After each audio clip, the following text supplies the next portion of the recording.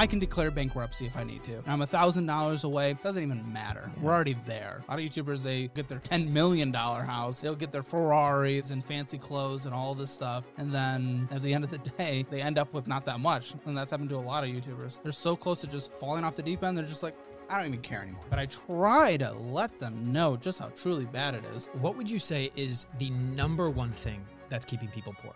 What the is this? Why is this here? Caleb, thank you so much for having us in your new studio. This place is amazing. Thank you. But inspiring. first, we have to get to the drama. Okay, we're racing you to 1 million subscribers. And this has been the most tumultuous race of our entire lives. Caleb doesn't even know he's racing. No, we've You have been up no by idea. tens of thousands. You've been up by tens of thousands.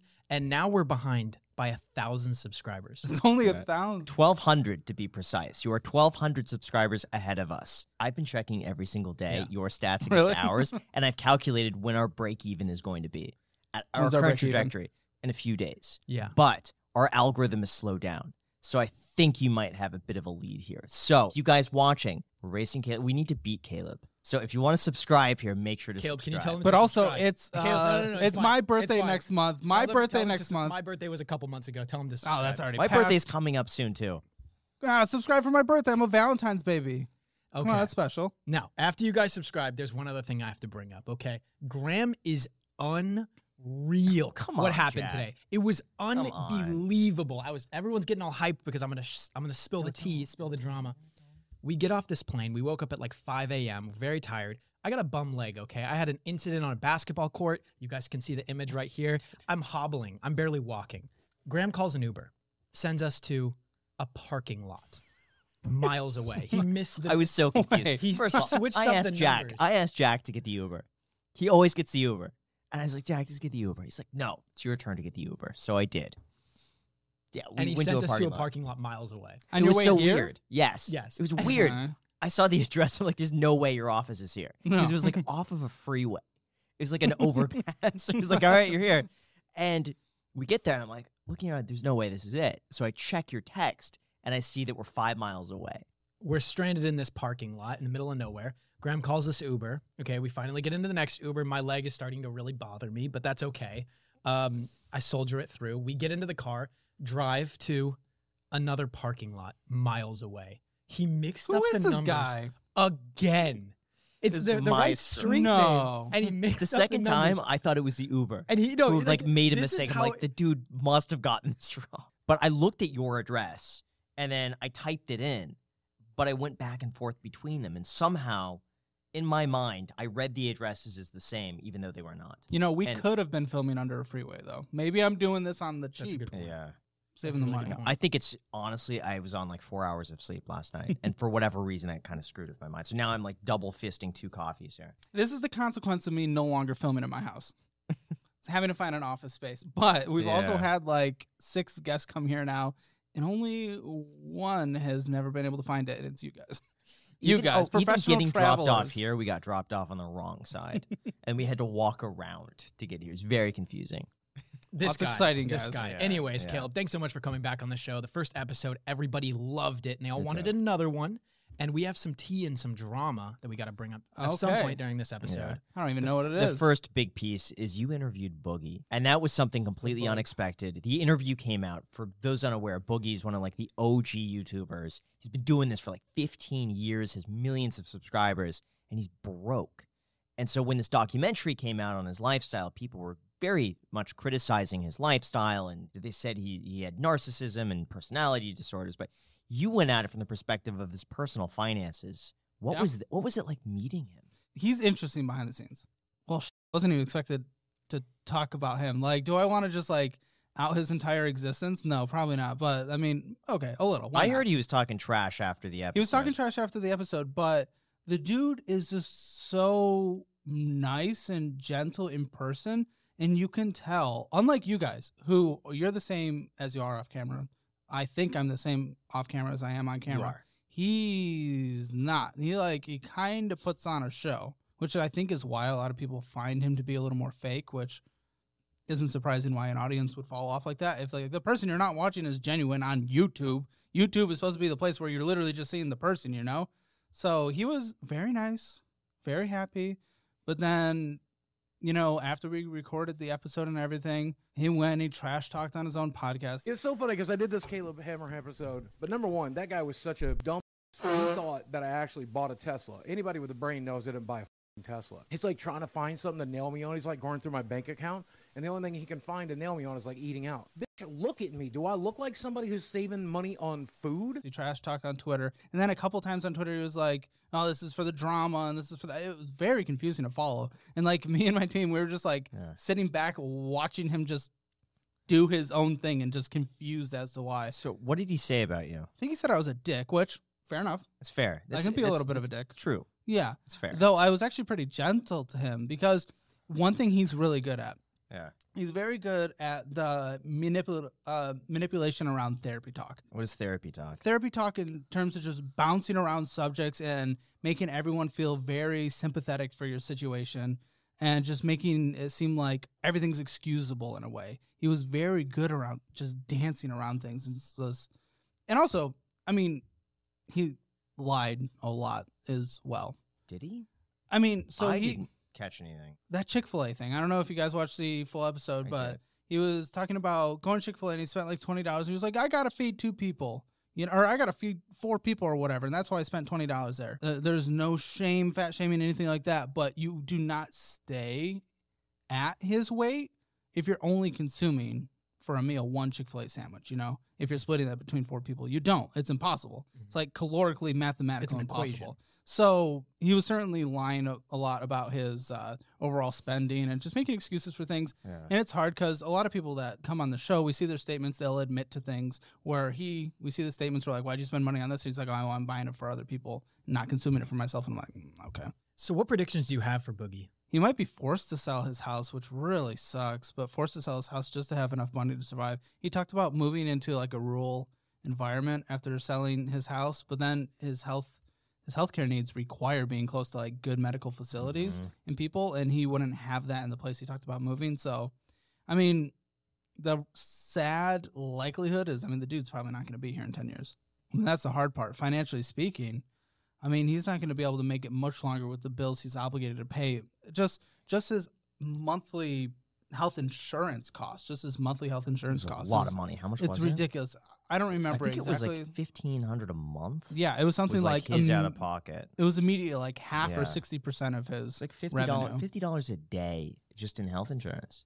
And the dude It's a runs on lot. bumps too.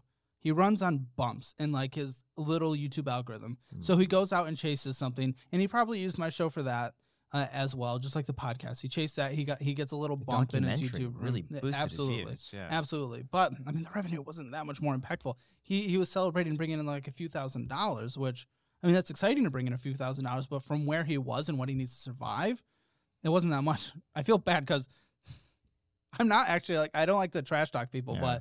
but since we're here, but yeah, the dude's not gonna make it. My Financially takeaway speaking. from your episode, when you really did the budget and you broke it down, how much he was spending, how much he needs to spend, he was really only $1,500 a month off Yeah. at the end of it, assuming he's going to like cut back where he needs to. Everything. Yeah. Only $1,500. I mean, there's no reason why he couldn't find a way on YouTube, especially to make an Totally extra could. $1,500 a month. And he So has it's like a it's low cow doable. podcast as well that I think Yeah. is starting to do okay with Keemstar and some other person that's kind of fallen off the YouTube world. So, I mean, there's definitely ways.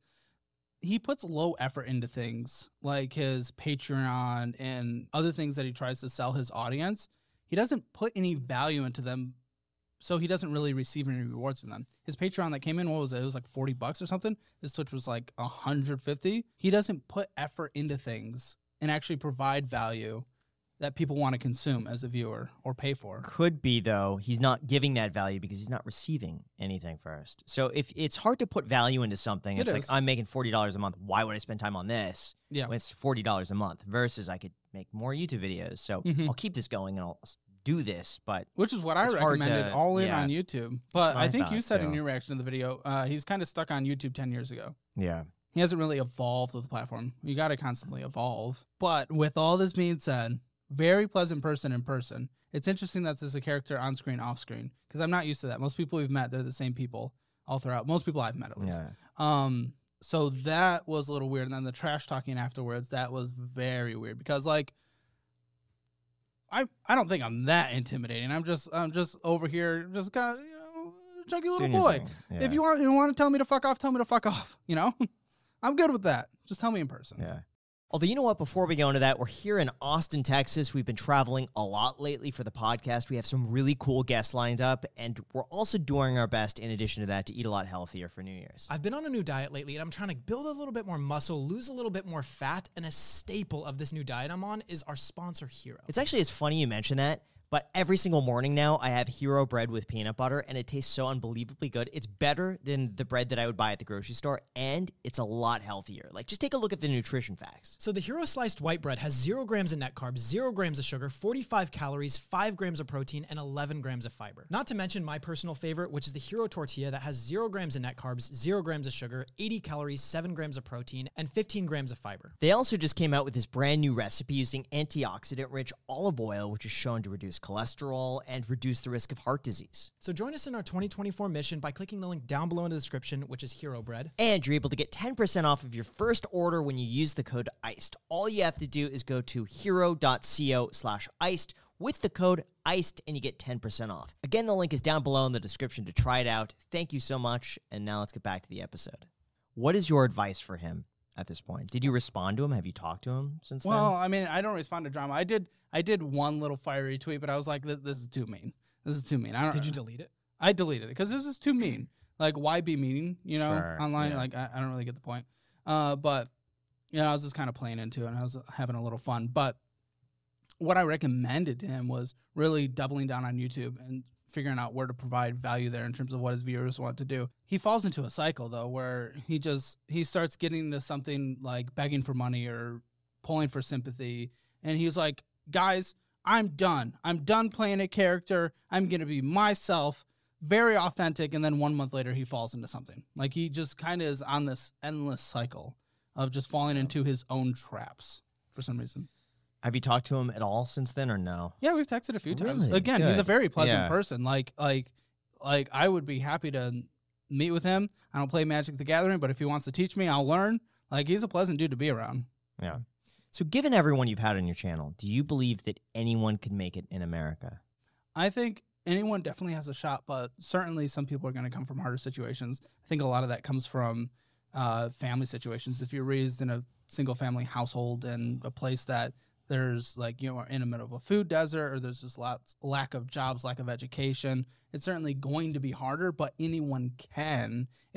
Some people are just going to have to put in extra effort for, where they're born, from where they come from, whatever their situation. Anyone can, but it's going to be harder for some people. And it might take longer as well. Might take longer. You'd say more every effort. single person that's ever been on your show, there is still plenty of opportunity for them to be able to Every quote single- unquote make it. Every single person that's come on my show, I see a path for them to do it. Sometimes it requires, it always requires a slightly different sacrifice, whether it's cutting down or needing to go make more money, changing behavior, getting mental health help.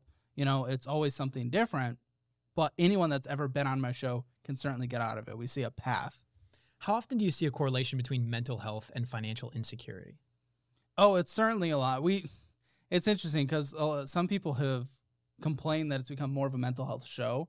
And of course, we allow the guests to bring up what they want to bring up.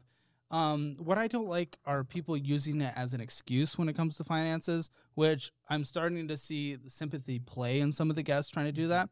So what I try to do as not a mental health expert, I'm not, I try to steer them towards, okay, this is a financial conversation. Sir, we can have sympathy and understand the basis of where things are coming from if there is trauma in the past, but you need to talk to a mental health expert who can actually help you on this.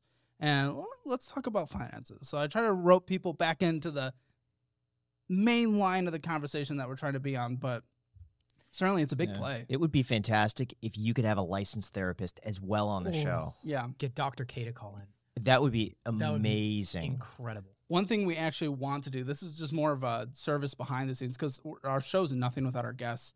I would love to, at some point, if we can afford it, have a therapist that I can have the guests see if they want to see with no fee.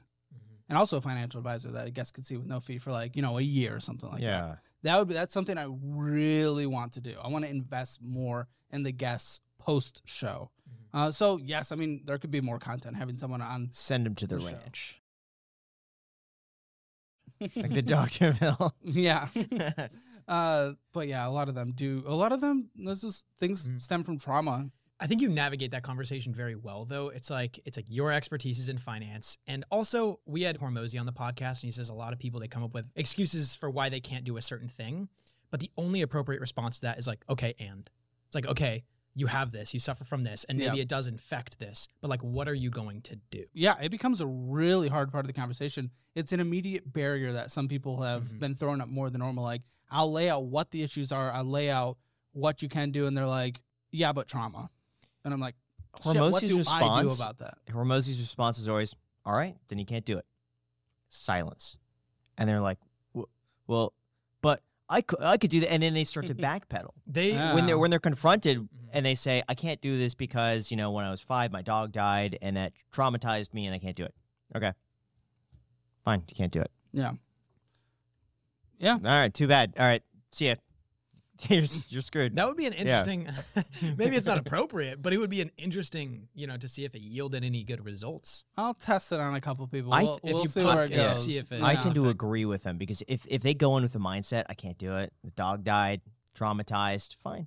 But and that's going to be self-fulfilling. Well, that's where They've I wonder already why they decided come they on the can't do show it. You anyway. can't help someone that doesn't want to be helped in Yeah, the which first is place. why I wonder why they're here. Like, we be want on the people- show. Yeah, I we mean, want people to that's- come on the show who want help, right? So we have an extensive screening process. Half of our team are producers, making sure we get the right people on the show. But there's always you can never force everything out of people. They can fully frame themselves as something completely different through multiple video calls and phone calls. Then they can come sit here and they can trauma dump.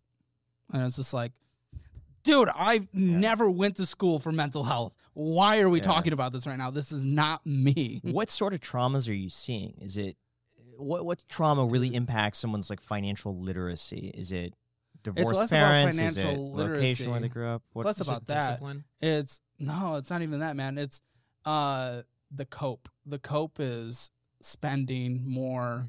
The cope is they don't care about going into debt. The cope is the actions around it, and it can stem from any trauma that people do, whether it's something sexual in the past, whether it's a family situation in the past, a death, whatever it is. And then the cope around that is spending, and the cope just feels better to them than actually disciplining and knowing they can't spend, so they don't spend. You probably attract that type who cope with finances because they watch your channel. It makes sense, yeah.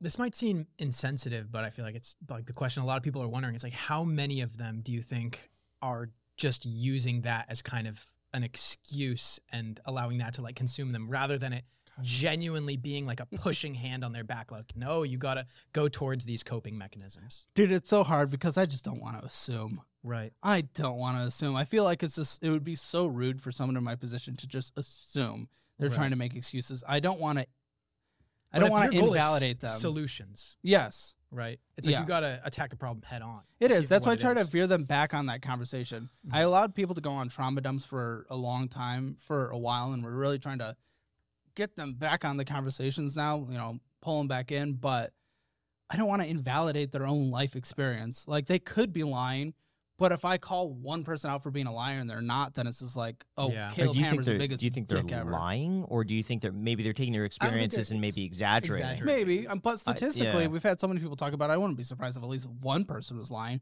just using it as an excuse to not look bad on camera. Like, they thought they were Yes. going to come here and look good the whole way, and then I'm calling out their bullshit, and it's worse than they thought it was, and they're like, oh, yeah, but something bad happened in the So past. how do you ensure that people don't lie on your show?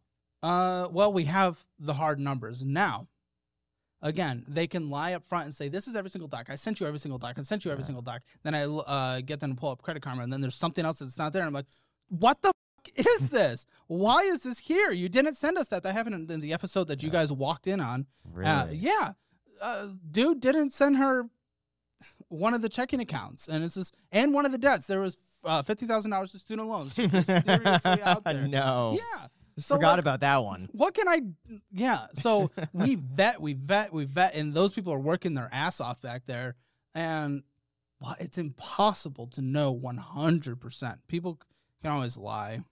But before we go into that, as you're about to see, running a business could be pretty tough, and keeping everything organized throughout a whole bunch of accounts and softwares could often be a huge waste of time and energy. But thankfully, with today's sponsor, NetSuite, all you have to do is remember 3 numbers: 37,000, 25, and 1. 37,000, because that's how many companies have switched to NetSuite and stopped doing things like typing in data by hand and searching through scattered information. 25, because NetSuite has spent 25 years helping businesses drive down their costs. And 1, because NetSuite is an all-in-one solution that allows you to manage all of your KPIs or key performance indicators with one efficient system. NetSuite can help reduce mistakes from manual data entry, and trust me, there are always going to be mistakes, and also prevent the busy work from scaling with your business. Trust Jack, because he always makes a whole bunch of mistakes. You don't want to be like Jack. You got to get NetSuite so that you could avoid... Says the guy that called 3 Ubers to get us here. We didn't have to go there.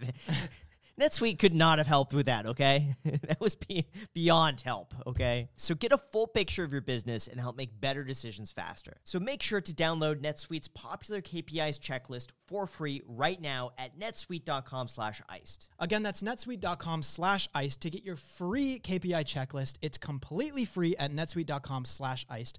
Thank you so much, NetSuite, and back to the podcast. So what are some of the biggest success stories from your podcast or from your show? Like what percentage of people that come on can you see a measurable financial difference in? We haven't done like a study to gather a percentage, but you should. That would be we really should. interesting. What we mostly have focused on in terms of reaching out to best guests is their experience to make sure to improve overall experiences for people coming on the show. We don't have statistics around this, but we do have a private Discord of all guests posting their wins and fails. And we get a lot of wins, which is really good. Now, we've been doing this for a year and a half, and a lot of the solutions to get out of it, even when restricting themselves down to 0, is like 3 years. So we're seeing a lot of progress, seeing a lot of completions won't really take place until the channel is like twice as old as it is.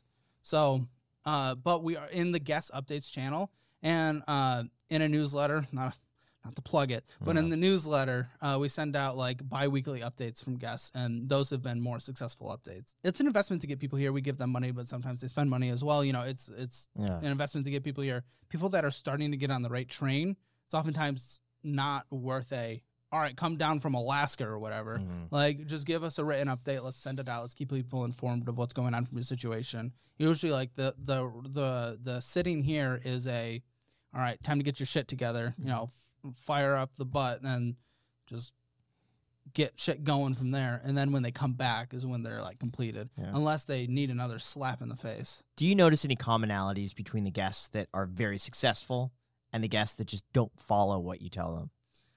The guests that are very successful seem to be a bit more quiet after the show. They really kind of put their heads down and they really just start grinding things out. The guests that tend to be less successful, we hear from a little more.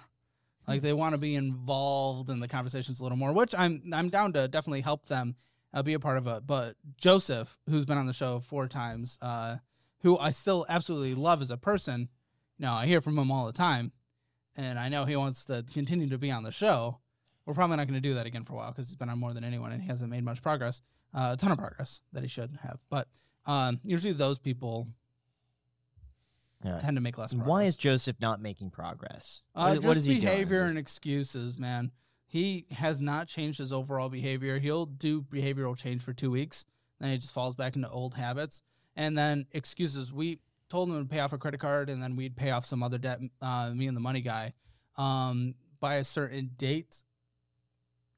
He started to pay off the credit card, and then he opened up another credit card and got these different insurances and maxed out the cards. So what was his reasoning for that? his I'm sure he reason had a was, reason. I need insurance, so I put I paid for it annually and opened a new card to pay for it. So, sorry, guys. I kind of made it, but I didn't really. Did he need the insurance from your perspective? Yes, because I believe it was car insurance that he didn't have. Yeah. I'm blanking on it right now a little, but Okay. it was something necessary. Okay. And what do you think is holding most people back? It's kind of like me with the diet, which is totally fair. Oh, Me gosh, with the yeah. gym. It's, I think, just jumping into the deep end, It's intimidating at first, changing a lot of things, changing your entire lifestyle. If you're going out to eat 3 times a day, which a lot of people on the show are, just completely changing that. So sometimes, it takes slower steps to get there, which is fine as long as they actually change in the end. But it's a big hurdle that I see a lot of people that get fired up after leaving the show, but then actually changing things around their life, that is their actions they actually have to take on their own without someone holding their hands. And it's very scary to make a big change when you've been doing something for half a decade or a decade. Yeah. Do you think you overwhelm them when they come on the show and you're giving them this whole financial breakdown that says if you follow this for 3 years, you're so disciplined, you'll be debt free and you can start saving? Like you said, it's a big lifestyle change. Yeah. But for you, it might be with your diet. Once a week, I'm going to have a personal trainer come here once a week for 1 hour. That's it. And for maybe some of these people who need to improve their finances, it could be, like Dave Ramsey would say, save $1,000 and come back. Maybe you're giving them too much too soon. They're not ready to handle it. Their mind can't comprehend all of these changes, so they don't stick with it. Versus, here's a little simple step. Just do this and then report back. I would say yes if it was just the conversation. Yeah. The conversation's a big picture item. But then from there, we put them through our educational program. We put them through budgeting reviews. We put them through the Discord. We connect them with resources and answer questions all along the way. So if it was the big picture conversation and then go off on your own, I would be more inclined to say yes. For some people, it might be too much. But we do a lot of pre-show work and a ton of post-show work. So just helping them along the journey, I think, helps combat that. Yeah. Now, Grant Cardone, we had him on the podcast a few weeks ago. He said that for people who want to make a lot of money, they should not be liquid. They should have very little money in their bank account because that means they're all in, they're all invested. They have to make it work. Then everyone on my show's rich because they have $0 in their bank account. So you disagree with it? Well, I don't know. I don't know. I don't know where you're going with bad that. advice. I want to No, get your I wouldn't I say want to that. get your thought on that because from Grant's perspective, there is an element of truth when you have nothing left to fall back on. You have to make something work. You're all in. You're all invested. It's the Dave Ramsey $1,000. Correct. It's like burning. Yeah, it's burning the ships. It's like I gotta make this thing work, and because of that, I'm going to be so much more driven because I have no money in the account, and I'm putting everything I have into what I'm doing. I'm down with that philosophy, but nothing ever in this entire world is one size fits all. Nothing ever. Especially psychology is not going to be one size fits all. So for some people, yeah, that might work. For some people, seeing that they're just so close to falling off, we've had them on the show. They're so close to just falling off the deep end. They're just like, I don't even care anymore. I don't even care. It's just happening. I can declare bankruptcy if I need to. And I'm $1,000 away. Doesn't even matter. We're already there. So for some people, it's going to be different for everyone. Jack, what did you say about that? Because we had a conversation on the walk from the airport about exactly that. Like, do people feel bad about their situation? Do they realize So how what I noticed when severe- I was watching a lot of your episodes is like people are in horrible financial situations, like hundreds of thousands of dollars in high interest debt, just objectively not doing okay. Yet it seems like they're just completely apathetic to it. It just doesn't matter to them. And I don't understand how, granted, I've never been in a situation like that, but like I still sweat when, certain big expenses come up and stuff like that. But how do these people, they just seemingly don't care whatsoever? I was in that situation. And I how'd you feel? was in that situation, a decade, 11 years ago. I didn't care because there was a lack of education. There was needing to jump in the deep end. It would be such a change that I just wasn't willing to take, and I didn't see the benefits of it, or the benefits really going to outweigh it. I didn't really see it, and I didn't really realize just how dire it is. So that's where I really try to get across, and sometimes it comes across a little squeaky, but I try to let them know just how truly bad it is. I kind of talk about it in a way where it's like, this is the part of Kitchen Nightmares where Gordon Ramsay's going through all the stinky food and he's vomiting. He's like showing you how fucked up this is, and you probably didn't realize it until right now. And then we try to get down to the core issues and what it can take to change things. So, Like, why do you think people are just so apathetic towards it? Like, you're literally telling them, oh, you have over $100,000 in high interest debt. And they're like, yeah. See, I said that people are just used to it at that point. Like $100,000 to them is normal. It doesn't seem unreasonable because they've already experienced it. So they're experiencing, oh, that's normal. And then to them, what's an extra $1,000 on top of that? It's like 1% of what I owe. It's not that big of a deal. we have people in their mid-30s, they've Yeah. been in bad debt since they're 18. It's all they know. It's just their Yeah. life. Yeah, it's their day-to-day. We had one dude, and we filmed a couple days ago, and he can't sleep at night because of his debt. Like, he literally cannot sleep like half the nights because he's just stressing about the debt. So he's finally starting to wake up to how bad it is. But until he was educated and realized how bad that debt was, it was just every day for him. Yeah. Just building up more debt Doesn't matter. That's what I Yeah. did the day before. It's just normal. It's a part of American Yeah. culture. What's- So my parents told me I could do. Yeah. What's crazy is that I read something about the hedonic treadmill that said you adjust whatever situation you're in within about 6 months. So lottery winners will feel about normal again 6 months from the time they win. Same thing like people who, are maybe in a car accident. They become disabled. 6 months later, they feel about the same as they did before becoming disabled. So for people in a lot of debt, maybe they sign that paper, and for 6 months they feel, oh, that's a lot of money. How am I going to dig myself out? But after 6 months, you're about normal. And then all of a sudden, that to you is your baseline. It's interesting because last time we talked about, it wasn't a full 6 months ago, but we talked about me not liking like internet hate and stuff like that. Now I don't give a shit.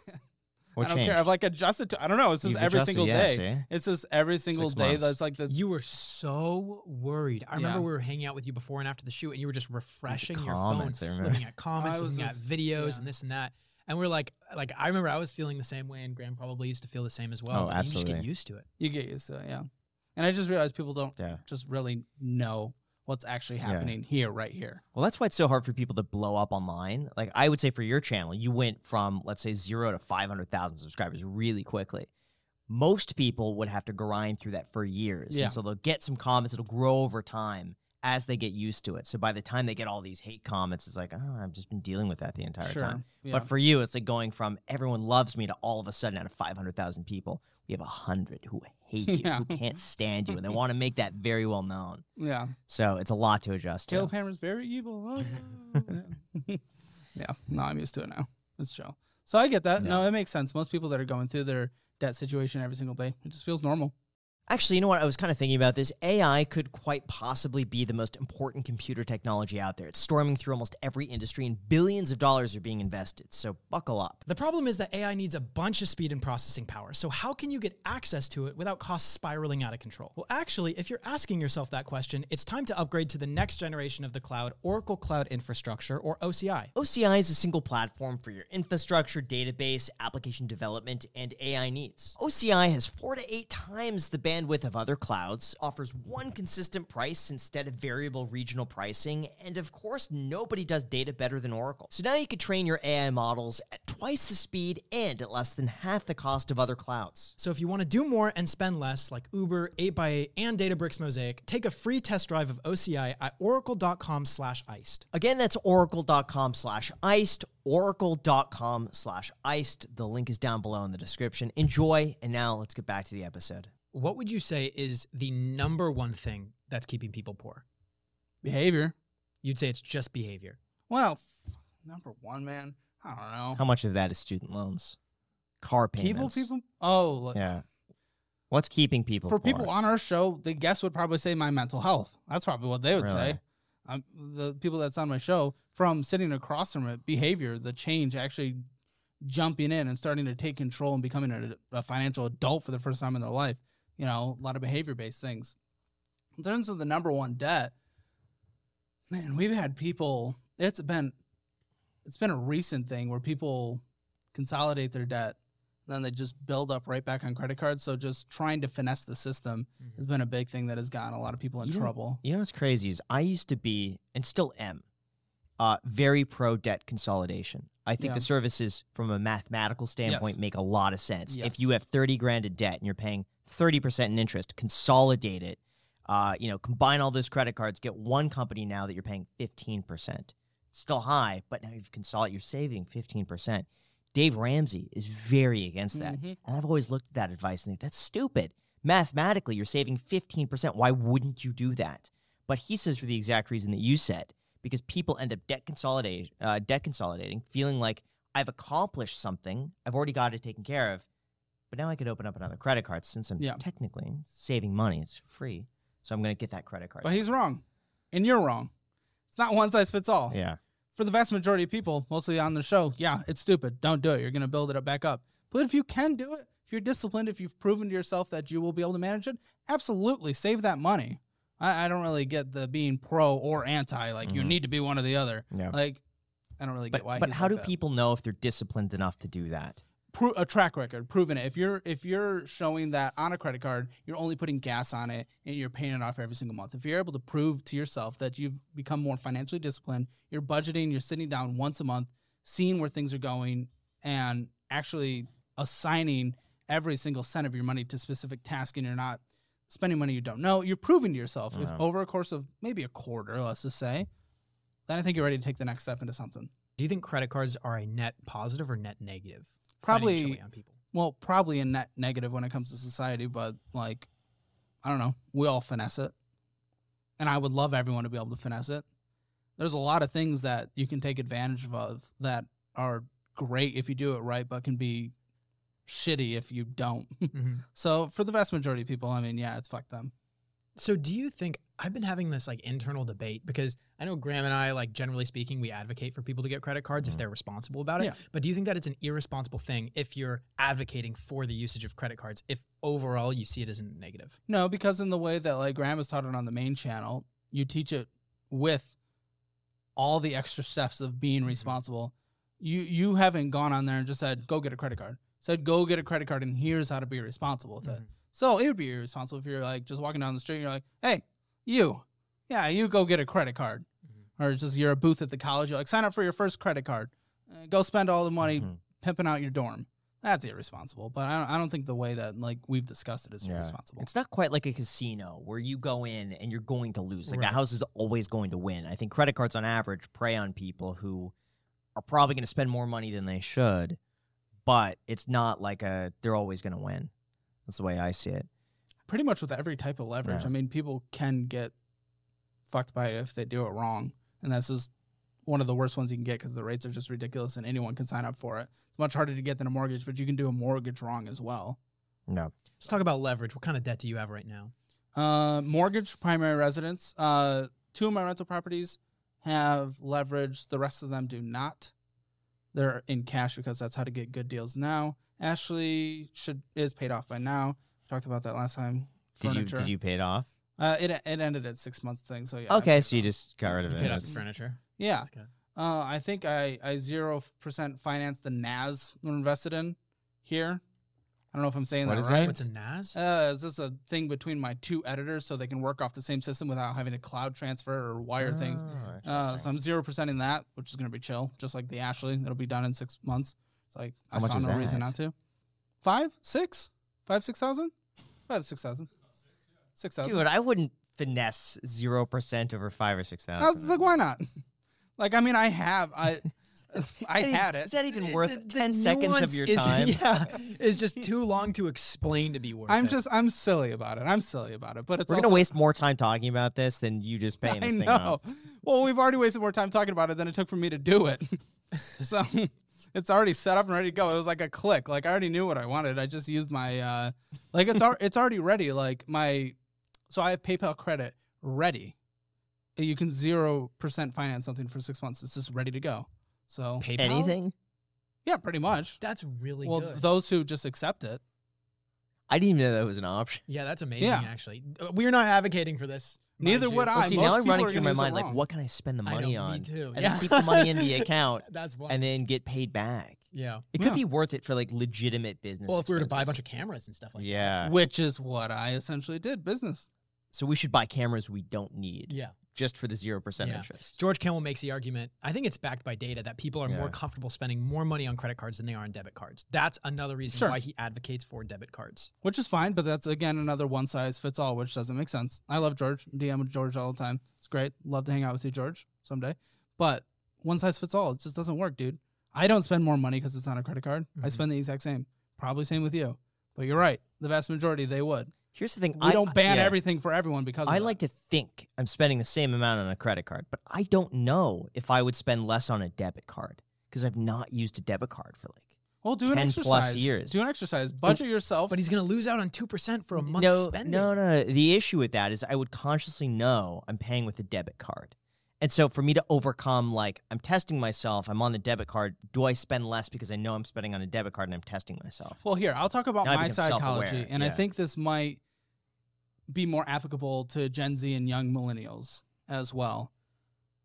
Me spending cash, it's like it's money that doesn't even exist. It's money that doesn't even exist. What exists is what's a number on a screen. That's what I think. Exactly. And if Yeah. I see $1 go up on a credit card balance, that traumatically impacts me. Where if I go spend $1 bill, it just flew into the ether. Yeah, It's that's what I think. It's nothing. not accounted for. Yeah. Like anytime that I find $20 of cash sitting in like a pant pocket or a jacket pocket, I'm thinking, oh, it's free $20. Yes, I exactly. spend it on something. It doesn't exist because I've never accounted for it before. Yeah. So that's where, again, I Yeah. think for the majority, yes, absolutely. They probably spend more money on a credit card. It prevents me from spending money because I open the app and I see $1.25 spent getting a taquito or something. I'm freaking out. Yeah. I'm freaking out. Why did I just spend that? Do you pay off your credit cards throughout the month? Like if you see a balance on there, you just automatically go and pay Yeah, it I full? do. I do the same thing. I mean, I just find myself opening them like every other day Yeah. or every 3 days, something like that. Dude, I just was pay going them. through it. It's terrible for my taxes. So I'm going through my accounts to kind of line up Mm. where I'm drawing from which. And some of these cards I'm paying off like 7 times a month. Yeah. And it makes it a nightmare to go through and just say, I took these expenses on the credit card for Mhm. business, but I've pulled it from the account in multiple instances to make sure I'm not like double counting anything or missing something. It's pretty bad. But I like seeing the number on Mint show credit cards Yes. 0. And anytime it ticks up, Not I for just, much longer, I just but pay yeah. it immediately. Ripped Mint. Yeah, I know. They're moving to what? Credit Karma, right? I haven't done that yet. Everyone online says to wait, and there's a small chance everyone's revolting because they've kept pushing back the migration. And so everyone on the Reddit subreddit is like, I'm not doing it until the very last minute. And hopefully they're just going to keep it going. No. I don't think so, but Well, I'm going to hold out until the very last minute. Intuit, right? Intuit. Into it. Yeah. Yeah, I mean, I don't know. They're pretty smart. They've been successful. I'm sure they'll just do whatever the fuck they want. Yeah. If you were to create your own 10-step program, let's say like I don't like that stuff, the dude. Caleb baby steps. I don't like it. I hate one size fits all. Everything is a different You person. think everything is super nuanced, but like I not don't super think so. nuanced, but everything's going to But apply to Caleb, someone a why little can't different. why can't you just do something to the broad demographic? Out of 10 million people, this is going to work for more than half. I just Yeah, think for that the helps. viewers watching, like generally speaking, if they want some actionable structure that they can follow. All right, let's think. Okay, 1 month emergency fund. 1 month emergency fund. Let's start there. Cover yourself for a month if anything goes wrong. For your That- needs or needs plus wants? No, fuck once. You kidding me? No, we're cutting all the way down. So we're cutting this down is to 1 month basic. emergency fund, absolute needs. Absolute needs. Okay. No. Unless the only time I've ever given a little bit of wants is if they have a big gap between their minimum needs and their bring-in income. But usually most people, it's just like that gap is not large enough to justify wants. Okay, start there. 1 month emergency fund. Then this is where, again, it's going to be based on discipline, but either avalanche all your debts that are not in collections or owed to a person, or debt snowball your debt. So do smallest to largest if you need to see the little successes along the way to keep you more motivated. Mhm. But if you can be motivated all throughout, save the extra money in the end by doing the avalanche method. Mhm. Then negotiate collections. I would negotiate collections from there, which is going to be a relentless, annoying, disgusting process. But to oversimplify it, let's just say you did that, cool. And then if you had the conversation with the people appropriately at the time, then pay your personal debts back, like if you owe your mom some money. Mhm. Now, if in the debt process your mom's like, no, I don't feel comfortable with waiting that long, then include them in the snowball or avalanche process. But I would hold that towards the end if it doesn't strain the relationship and if they give their consent on that. From there, I go 6 month emergency fund or 12 month if you're your own business. You know, if you're your own business, you may as well. I think it's more comfortable to do a 12 month emergency fund closer to what I have, where the average person 6 months. I wouldn't do 3 months because now we live in a world where a pandemic can exist randomly. Mhm. So okay, 6 months. From there, I usually do the 50-30-20, 50% on needs, 30% on wants, 20% on savings. It's going to be different where you live. New York, California, your needs are going to be a little higher because your housing is going to be a little higher. But I would be trying to hit minimum 20% on a monthly basis towards investing goals or saving for a home, wherever that is. Obviously, this is where it becomes, again, applicable to a different person. If you're 55, you have no retirement, a larger chunk is going to have to go to starting to save for retirement versus if you're 25 and you just got out of debt, fully funded emergency fund, and you need to start investing. So from there, it's kind of just 50-30-20 until you're retired. Then you're just That's a living great your answer. dream. It's fantastic. I love that. Yeah, it's pretty concise. Yeah. This is going to, it depends on your age. Depends on where you live. Depends on how disciplined you are through your debt paying journey. So there's Okay. nuances here and there. So speaking of debt, when do you think college is worth it? And when do you think it's worth it to go into debt to go to college? What do they say? If your starting salary is going to be double what you borrowed for school, I think that's a general rule. that people have kind of agreed upon in the financial community that it's worth it. So if you know you're going to make $60,000 and you can borrow $30,000 to go to school, I think college debt or college? College debt. Okay. Yeah, I mean, you definitely justify it with the degree if we can mathematically say that you're going to have a good return on your investment. I'd say, I mean, let's just break it down. Simple math. If it's going to, whatever amount that you're borrowing for college, if with that degree you're going to make at least twice the interest on the debt, then sure, you can probably justify it, right? I figure that's a relatively basic way to go about it. Yeah. What's crazy is that they did a study recently, ZipRecruiter. They found that only 14% of jobs posted on there actually required a degree. That's it. And now, overall, not including just all jobs, only 45% require a degree. As you know, I've recently hired people. I never once asked for the degree or education or even previous work. I gave them exercises to complete.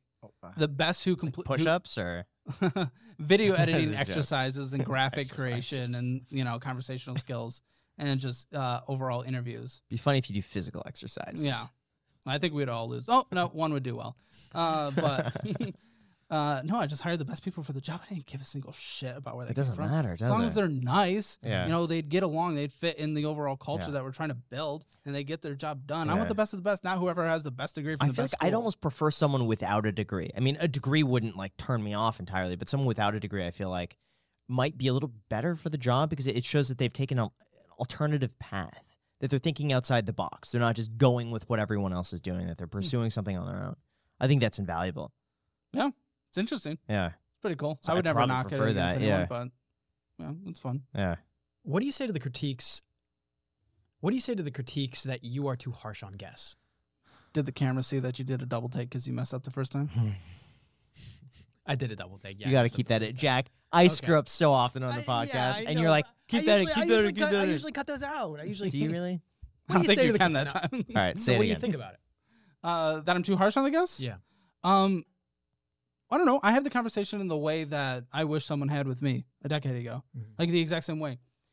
Everyone gets help in different ways. If you don't think you would get help from being on the show, if that's going to be something that's too much for you, congratulations, don't come on the show. We have a broad catalog for you to investigate before, and 99% of the people who are on the show are fans of the show. So they know exactly what they're getting into. They think it's a process that's going to help them, so they sign up for it. If some people feel insulted watching it, you're not the ones who signed up for the show. Have you ever had someone freak out on you because you're being quote unquote harsh or mean to them? No, there was that one dude who stood up and started to walk out. He just is emotionally imbalanced in general, and we did not know that going into it. So when I was pushing him too hard, he started to emotionally not react well, and he started to walk away, and I was able to loop him back in. I didn't know I was good at this, but people have commented that I'm good at this. I know when to let off. So as people are kind of pushed to that point where they're realizing how bad their situation actually is, good at looping them back in, turning it into a more hopeful message. So I didn't know I was good at that. People have told me I'm good at that, so I guess I'll just trust them. I don't think I'm too harsh. I mean, people know what they're signing up for, and they know what helps them. If it doesn't help you, don't come on the show, and they don't. Yeah, some of your titles, though, are a little... They're fun. Like this one, Dumb Blonde Can't Get Her Life Together. Click on that video. Read the pinned comment. Into the mic, please. Before people get angry about the title, she walked in the room and told us she wanted Dumb Blonde Can't Get Her Life Together to be the title. I love you. Yeah, we don't just do it on our own. We work with our guests, and it's kind of a meme at this point, where we try to have outrageous and funky, weird titles and thumbnails. But what are the chances that she said, I want Dumb Blonde, and this one says Dumb Stripper? Blows my mind. Did she walk in and say, I want you to put She didn't Dumb walk in and Stripper? say it, but we talked about thumbnail and title ideas afterwards with them. So we get everyone's permission. Not only do we have a conversation with them, they also read through paperwork and agree to it. There's a whole extensive process to make sure everyone feels comfortable and agrees. Now, when you record 6 episodes a week, statistically, there's going to be a couple people that might end up, being more upset than you would like them to be. I would wish everyone would have a great experience. But the vast majority have had a great experience. How do you ensure that they don't feel pressured to say yes to it because they feel like, oh, it's Caleb Hammer. He knows what's best. Because I don't like have it. the conversation with them. My producers do before they come on the show, and my producers do before they come even to the set. And then all communication with them after the fact through the producers. Because I know there's a power dynamic between me and other people now at this Smart. point. So I try to make it have with an unintimidating person, someone that they can just relate to that they've never heard of before, and someone who really has their comfort at heart. I'm not going to mention her by name because she does not like being like in the public eye, but my goodness, the amount of just nagging I get in my ear from the desk behind me in our new office of ideas to just make it better for the guest every single second of every day. She's actively obsessed with it, which is what I need and what we all need. We put so much attention and detail in making sure they have the best experience. Have you had any moments on the podcast that you thought were genuinely heartbreaking, or like you felt a lot of internal sadness? Yes. I don't know anyone's name. I know their face because I'm just bad with names. Barely even know your guys' name. Not true. But there was this girl who was taking care of her siblings like they were her own kids. And I remember that episode, right? yeah, they grew up in a situation where they didn't get anything, so she wanted to provide a lot, but she couldn't afford it in order to get out of her debt situation. So that absolutely destroyed me. And I paid for her Christmas so that they could have an actual Christmas. Something like that is brutal. When it involves kids, even though they're stinky and sticky, I still feel sad when, the relationship with their sister or parental figure is impacted by the overall situation. That breaks me every time. That kills me. How's she doing? Well, they had a good Christmas, and I'm being told that we're going to have a positive update with her within a couple months on the show, which I'm very excited about. And what was the situation for those who haven't seen the episode? The overall situation in terms of her and her relationship with their family, just a really bad household from her parents. So she adopted, whether legally or just bringing them on, her brothers and treated them like her kids. But just like everyone else on the show, she was in debt. She could barely afford to exist, but she wanted to give them the lives that they deserve. And I'm like, but we got to cut back so that they can eventually have the lives that they need to have. In terms of not growing up with their parental figure, always being stressed about money, not being able to pay bills, having to move a lot because you can't afford to stay in the place you're living in. We have to cut back and sacrifice now, which might mean they don't get the nicest clothes. It means they might not get a trip to Great Wolf Lodge, which was a big thing they like doing. They might not get to go out to eat all the time, which was like their escape away. Cutting back for the better future that they'll remember more later in life because they're younger, they're forming less core memories. Yeah. But that was really hard because they grew up in a really rough home, and she wanted to give them amazing life, and they deserve to have that amazing life. It's just they got to work for it, and so that's why I wanted to help her out for Christmas, and I'm excited to see her positive update if it's positive like I've been informed. How would you say your mindset has changed from scarcity to abundance as you've acquired more wealth? I've become more scared of retirement for some reason, more scared of being able to attain retirement. I don't know how. I've made more money than I've ever have in my life, but I feel like retirement is less likely somehow. For some reason, I don't know if because my retirement goals have gotten bigger, which they have gotten a little bit bigger. But I always felt like working the 9 to 5 felt more secure, and that I would eventually be able to retire, 59 and a half, something like that, if I invest correctly, put enough aside on a monthly basis. But now that I'm like running a team, I have an office, all this stuff, it's just like, oh my gosh, everything could collapse at any moment. I got to make sure I'm prepared and I can take care of people. And so there's a lot more anxiety surrounding that. And how has your relationship with money in and of itself changed as you've, like, quote unquote, got rich? It hasn't really changed that much. I'm investing as much as I can, which is what I did before.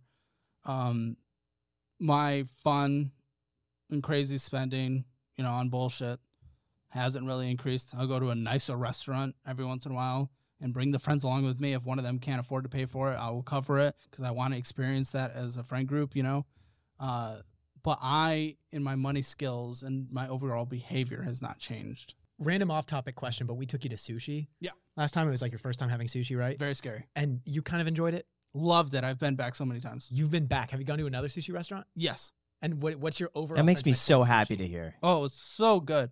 Love it.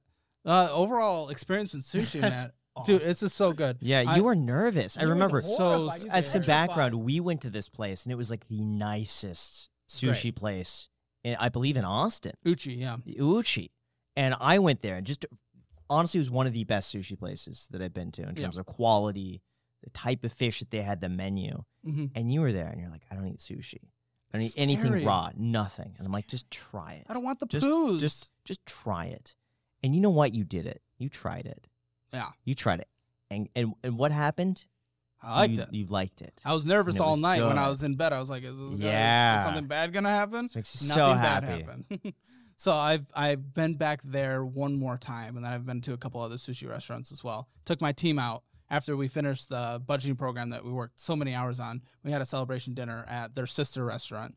It was really good. It's just fun to explore the different tastes that are on the menu that day, you know, whatever fish they have, whatever the chef wants to prepare. So I wasn't a fancy restaurant person before that, so those have been my fancier restaurants where I've spent more money than I would like to spend, has been sushi. Do you feel more financially secure today, or did you in the beginning? A little more in the beginning because I had a job. I don't know, man. Even though you make more money now. I make more money now, but every time I add an employee for a task, because we're trying to launch other channels, a new channel, maybe by the time this comes out, we'll have launched our new channel. Every time I add something like the lease for this office, buying the new cameras, dude, it's a gut in my stomach. I'm Yeah, like, this but- is taken away from me retiring if for some reason. If the cameras are holding you back from retirement, I man. don't know, man. If for some reason just like people are like, oh, financial audit, I don't like that show anymore. I'm not going to watch it. I'm like, oh, okay. What do I do now? I have employees. I probably pull from my own money to be able to make sure they exist first. There's extra stress on top of it, but I love it. I absolutely love it. So how much has it grown in the last 5 months since we had you on the podcast? Because you have a completely different operation than what I've seen 5 months ago. You've expanded from what I see to be like 10 times. Yeah, I mean, this has become a well-oiled machine, financial audit. You know, people are taking care of that, and we're able to expand into more areas, focusing on different passion projects that I want to do. Our second channel is purely educational based. Then we're going to do a third channel on mini documentaries on things that I'm interested in. We're going to launch a second podcast in that corner with just us hanging out and talking, me and the team, that we're going to upload on Saturdays. So I'm able to focus on more of the passion things. So that's really Do fun. you worry that's going to split attention, though? That maybe you're diverting your attention away from what's working? I refuse to start anything new until something is well oiled and just being able to run. So Jack and I were talking about this earlier, and Jack was really trying to reel me in. I told Jack, hey, listen, sometimes we film these podcasts where we know it doesn't quite fit with the current style of our episodes, but they're really good episodes. And I'm like, what if we just posted them on the Clips channel? Or we had another podcast channel where we have a backlog of probably 10 episodes that are already filmed. Some of them we try to fit in, slot in, but they're really good episodes. It's just not might fit with the style. I'm like, let's post that on that channel. And then guess what we could do, Jack, is just have fun episodes. Just have people on where we know it's not going to fit with our main channel, but we just throw them on. We just do a podcast. Jack said, nope, we got to do one thing really, really, really well. And that we want people to look forward to that one episode every single week and know we're going to knock it out of the park. And I'm like, but we could do both. And Jack is reeling me. And you know what? I see Jack's point of view, and I would tend to agree with Jack slightly more than I think posting more. I think that realistically, we will make more money if we do what Graham says, but I still think that it kind of dilutes the brand a little bit. And I think that there's a component of overexposure. If people are seeing you like a few times a week rather than just like one time every single Sunday, and That makes me counting on nervous, that, yeah. Yeah, I think that people can get sick and tired of you, to be honest. And also, like, I think it's weird, like, posting certain ones on the Clips channel. It's like everyone knows, okay, this isn't as good as of an episode as something on the main channel. And I just want people to know every single Sunday you can get a banger on the Iced Coffee Hour, 9 a.m. Pacific time. Yeah, the big eye-opening thing for me is posting less on the main channel, going from 3 a week to 1 a week, and that 1 a week gets more views than posting 3 a week. Unless it's following someone around. Ugh. We don't need to That start that killed right me. now. Oh gosh, man! We don't need to you start just that right now. That- you took a wound, and Yeah, that was just poured you know so you know much what's salt. is so bad is I've not looked at the analytics on the main channel in 24 hours, purposely. That's because good. it put me in such a mood every And time I opened it it. It, hurts when it that ruined my happens. night last. And Macy came in and she's like, "What's wrong?" I'm like, "It's nothing," but deep down I knew it was nothing. it's nothing. Choking back tears. Literally, it's nothing because no one watched the damn thing. Oh no. It's hard. That's why I like second channels, though. If that's a passion that you want to do that, it fits better on another channel where they don't have expectations. I'm hoping it's gonna lock down. It could. It's so bad, man. It's so could, bad. man. For those who are not aware, I've been on this tear on the main channel. Every video has been like 300,000 to 600,000 views. And I had this one I had been sitting on since October. 3 months. I had been like casually working on this video. It's following around a solar salesperson who's making $1,000 a day. And I spent 2 full days with this guy going door to door. 2 full days going door to door with this guy in Las Vegas. And I pieced together this video, and I was pretty happy with it overall. I knew it was not going to be a hit, but my gosh, it bombed worse than I expected. Like my baseline, my baseline was bad. I set the expectation so low, and it underperformed that by like 50%. And we it's didn't just even a talk knife about to it the- before this, but Yeah. this is. Did you watch the video? I didn't watch it. Why didn't you watch it? Be honest. Tell me why you didn't watch it. Because you're probably indicative of most of the audience. Okay, well, Be honest. This isn't fair. I don't watch your main channel, so. I don't. You made it worse. Had you just said I wasn't I interested watched in the this Iced other- Coffee Hour. All right. I watched the That's Iced fine. Coffee Hour. They're That's very, fine. very funny conversations. I never watched the main channel. I watched the Graham Stephan show. You watched that? That's what I watched Oh, back God. in the day. That's what you watched. God. Yeah, that's what I watched back. All right. Those videos. I never watched. That's the main lowest channel. effort content I put out there. I used the Millennial Monies, Yeah. you know, back in the OG Millennial Money days. Mhm. That's what I watched, and then I transitioned to Iced Coffee Hour. I Okay. never watched the main channel, but I Interesting. am subscribed to the main channel. Okay. And I opened up YouTube after a long day yesterday, and I got in bed, opened up YouTube, and I saw like uploaded 8 hours ago, and it was at 20,000 views, and I was like, Yeah. I know my boy's not happy over there in Vegas. Sorry, the change of Yeah, topic. I'm sorry. I've not been looking at it. 'cause That's it's- good. I No, think no, that's, it's- no. I think that's healthy It's that the you're not anxiety. looking at it. But I think no, it's the more problem healthy. I could look at it, accept it, and move on. Yes, of Not course. just That's avoid it. more healthy. But at the same point, it's like you're not feeling the negative emotions. That's still that's a step in the right direction. The emotions are there. I'm purposely just like Suppressing pushing them? down. Dude, you would Like, not. This guy, we were on the plane coming over here, and I see Graham. He's like got his phone like right at his hip, and he's doing some calculations on his phone. And I'm like, funny. I literally It's a asked. funny I was one. like, so what money calculations are you doing right now? Because he knows it's some money. Every time I'm on every single calculator, it's a time I money see him, thing. he's just like randomly dividing, multiplying, like all these things, doing percentages, and he's like, just like seeing how much money I would have made if I bought Bitcoin a while ago. I'm like, goodness. dude, I'm like, Because you know what? Bitcoin hit 49K, and I remember when it was at 20. I remembered it trading at 20, and I thought, 100 grand could buy 5 Bitcoins even. Should I do that? Just buy 5 of them. And I was like, nah. And then I did the math, how much that would be worth today. 250 grand. Is it And because so of the that- ETF launch? Is that why it's spiking? I It do spiked not up and then follow it spiked up it. and then went back down. Mhm. But it's been consistently 42 to 46 consistently lately. So and then I'm thinking I missed out on 150,000 worth of profit. And then I was doing the after tax calculation. It'd be like 150,000 after tax. Assuming I sold, what would that be after tax? And then Jack looked over at me like, but it got me upset. Because I did this imaginary calculation on something that I you didn't need do. a therapist. There needs to be a therapist here because that's like so not right. I feel like to be doing. I feel like everyone does that. Do you Really? not go back and like, Yeah. okay, Well, if I I did. bought Bitcoin, I do that. I did that when I bought my first rental property. I'm like, had I just took the cash and bought Bitcoin Yeah. instead, I'd be like $200 million. And I'm like, all right, there we go. Yeah. There we go. My day is screwed up. ruined. I was like, I think I asked Graham like afterwards. I was like, how are you feeling now? And he jokingly said, like, my day's ruined. Like, but that's the thing. It's like you go and you set yourself up for these certain things that you know. You're just like, well, let's see how much money I like actually didn't. But I Hypothetically lost. Yeah. By not And doing then it's this like, thing. how are you? Well, I'm pretty upset. I don't know, man. Like, I feel like I did that a long time ago. Like back when I like made my money in Dogecoin, I was thinking like, well, what if I sold off earlier? What if I sold off now? Like, Instead of then- buying a house, I just bought Doge. that was the last time I did it, and I'm like, well, this isn't really serving me, but I don't know. It's fun. It's fun just playing around with the But you do calculator, that throwing too, them. right? Absolutely. One thing that I do constantly is I'll pick like if a video absolutely bombs, like bombs, I like take that calculation as like that's gonna be the peak I ever get. Like what does annual I do income that too. look? Yeah, I Yeah. do the same thing. Mostly because now I take care of people. Like payroll. Yeah. It's expensive. So But you also said, I think we had to talk about this October, November, where I was like, dude, maybe you want to go down to like once or twice a week. Yeah. And you said, well, January.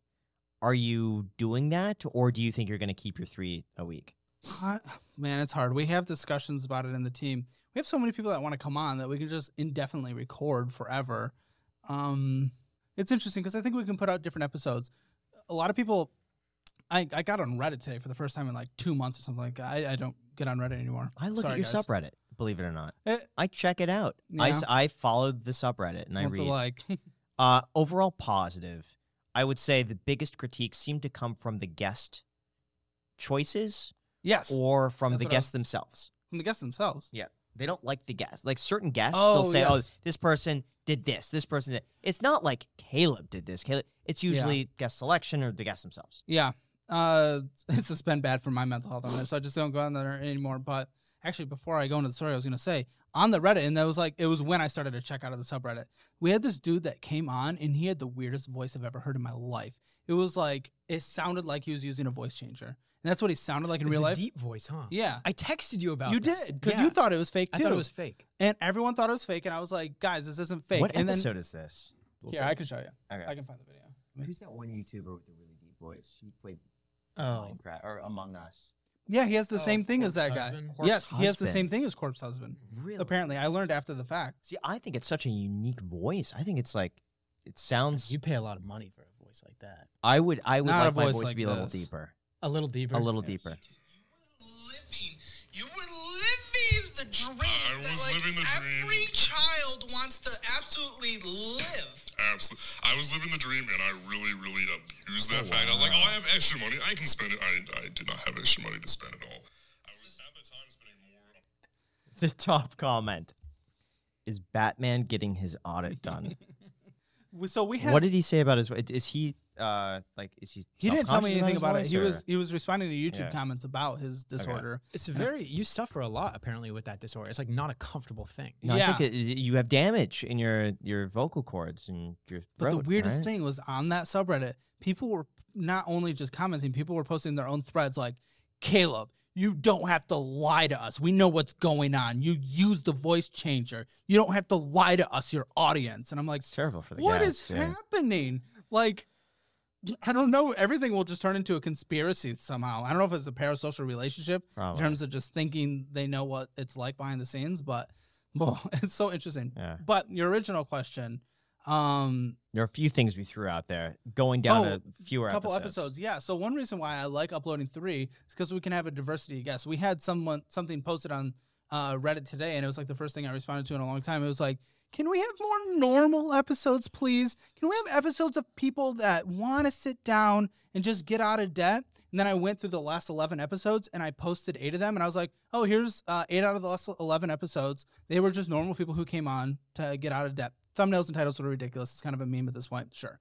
But they sat down, we got a budget, and they went on their way. And there's a little bit of squeakiness. But they ranged from like a Hammer financial score of 1 to 4. But then I also told them, you probably didn't see this episode because it has a lower amount of views, because less people clicked on it, less people watched for longer, and it got less views, which means it was not recommended to you. The videos that were more wild that you watched and thought the whole channel is, like the last 3 out of 11, you probably think that's the entire channel because people watched it for longer. They voted with their eyeballs, they enjoyed the content, and it was recommended to you, and you probably clicked on it, and you thought that's what the channel was. But 8 out of the last 11 were exactly what that person was asking for on the subreddit post. And I'm like, Yeah. you just didn't see it. That's the thing. People don't know what they want. I've learned that so quickly on YouTube. People say, "Oh, make a video about this," and everyone's like, "Yeah, it's a great idea." I do. No one watches it, but you make the video you think people will want to watch. The more clickbait videos, or the more negative videos, or the more extreme videos, and everyone watches them. Well, So that's why it's I a, like you know. having 3 videos a week, is because I can have someone on who is just chill. And we can have that video. And if it doesn't perform as well, that's okay. People are still getting help from it who are watching it. And the person who came on is still getting help. And then I can have a wild episode that performs The well. downside is that because your episodes are so long, people have to pick and choose what they want to watch. Yeah, that is Is true. they're not going to watch every single episode. They're probably going to watch 1 a week. And so Mm-hmm. now they have 3 episodes, and they're like, which one am I going to pick to watch? If it's just 1 a week, everyone is going to say, all right, I'm watching that episode. Sure. So I'd notice my views double going from 3 to 1. I just feel like we're going to have less diverse episodes because I want to upload the episodes of the least crazy people. You do that for a week, and then it just sits there for a week. Twice a week. Okay. I think every Monday and Thursday. That's You what- space that's them what out we were thinking about perfectly. was Monday Yeah, and Thursday. Monday and Thursday. We're considering it. So we have a piece of criticism for you, and we want to know Give what you it to think, me. okay? Do you think that you listen to your own advice? You say you're not a car person, but you Mhm. consistently want to like buy a Tesla. Yeah. I mean, you've reached out to Graham and I several times about like, I think I want to buy a Tesla. But every single time we visit you, you're like, this car is perfectly fine. Was it a Jeep or something? Yeah, Jeep Yeah, Cherokee. Perfectly fine Jeep Cherokee. Love the car. Never want to upgrade. I'm not a car person. And then over and over and over, you're like, yeah, but that new Tesla is pretty awesome. You bought a house Yeah. impulsively, right? Not impulsively, but It was an emotional spend. kind of. I was looking for about 3 to 4 months. But once I found the place, I went and visited about 6 times and I pulled the trigger. So I think we framed But it a at- little rough last Sure, time. but at the time of purchase, did you really think that that was the smartest financial decision for yourself? smartest, Or a smart? I don't think it was bad, but it wasn't like the smartest thing. The smartest thing would always be throwing money in the market. It wasn't bad only because of how well you do. It wasn't bad in proportion to that. I think you would have gotten a cheaper home had you waited, and I think Sure. you would have been able to rent a better house for less. Mm-hmm. I don't think it was bad. I mean, it's like, because you're doing so well in proportion, it absorbs a lot of the mistakes. Like, you make a lot of fuck ups, and it doesn't matter. Sure. So, Well, in terms of following my own advice, no, I don't, because I advise 50, 30, 20. But I invest instead of 50, about 80%. Dave Ramsey said something where those percentages become skewed after a certain amount, They do. and he no longer recommends that. Because someone making, let's say, $1 million a year, and they're Mhm. spending 30% on wants. I mean, $300,000 Which is a year ridiculous. on wants, yeah. Which I would So never it skews beyond like $400K a year. which I would never do. So Yeah. technically I don't follow my advice. I would invest 30%. I would go spend 30%, which I wouldn't even know what to do Yeah. with. So technically no. I'm investing the vast majority. But if I went and bought a Tesla, it would be such a small fraction of my overall spending because I don't go spend money on fun. Really, like ever. I'm working. We'll go out to eat or see a movie with the friends like once Yeah. or twice a week. It wouldn't be the end of the world. How do you think you can improve your finances? Okay, so let me ask you, what does improve look like? Because technically, I could have half the employees just do this show and invest more money. Sure. Let's just say your overall relationship with money. Probably the, I'm gonna sound like a guest on my show. Get ready. The mental health aspect of thinking that I'm just gonna die in poverty at all times. I think I'm just gonna retire with nothing. You still And- feel that way? Yeah, yeah. And every time I expand the business slightly, I'm like, oh, this is preventing me from retiring. I wonder if there's always going to be something, because I feel the same way. And there's always been something that has prevented me from feeling secure. It's because we know the Yeah. statistics that YouTubers, on average, 3 years, like you said, 5 years, you said is good. Not everyone gets to be Yeah. like the YouTubers who have retired recently, 10 years. Yeah. So good for them, by the way. Graham, do you think I'm going to die in poverty? No. But you have a significant amount more money than I have, right? Mhm. And probably better access to higher paying jobs than I have. Yeah. And for some reason, you think I'm not going to die in poverty. No. And you think you will. Yeah. Can you explain that? Not on camera, but you probably know. Ooh, well, Can you- now I want to hear. Can you explain it, Caleb? Do you think I'm going to die in poverty? Oh, I don't think you're going to die in poverty. Right, but you have more money than I have. By a significant Do I? amount. Yeah, probably. Yeah. And then also No you way have you don't you have- more money than this guy. Well, you've just been doing it for so long. you have access to higher paying jobs, probably. Why do YouTube channel end, though? Do they end in like a stupid scandal that are just nothing? With that, I wonder if it's easier for that person to then go make money. I don't think, I hate this. This is going to sound so fucking cunty. You are not known enough where it would impact your job career outside. That's what I told Jack earlier today. We literally had this exact So that's what you didn't want to say? conversation. Because it sounds bad to say. I wanted to no. it's It a was, fair- I wanted to extrapolate on that even further, Yeah. but It sounds bad to Yeah. say. You sound No, like I think the it's a most fair point. dickiest. Let's cut to the chase Okay, right here. yeah. I think that's a fair point. But at the same time, like I don't think that your level of like being famous is working against you in that case. No, but when YouTube channels end, like, I make one stupid tweet. Let's say I don't drink, but let's just say I get randomly drunk. You guys coax me into getting just wild tonight on 6th Street, and I make the dumbest tweet that's ever existed in the world. Just for some reason, And it's just like, oh, Scandal Planet, YouTube drama, woo, drama alert, Philip DeFranco show, let's go. YouTube career ends, and it's just like, they search for me, and it's just like, oh, Caleb made this terrible tweet. We can't hire him. Rip me. But you still don't think that the skills that you've acquired along the way, you can still work behind the scenes? No, probably on could. someone Could do else's? like an agency. Yeah, or here's the something, thing. You but- could always work. You could always work. Mm-hmm. But I think that future income is never guaranteed. But you always have what it takes to be able to work, as long as you're physically able to. Yeah.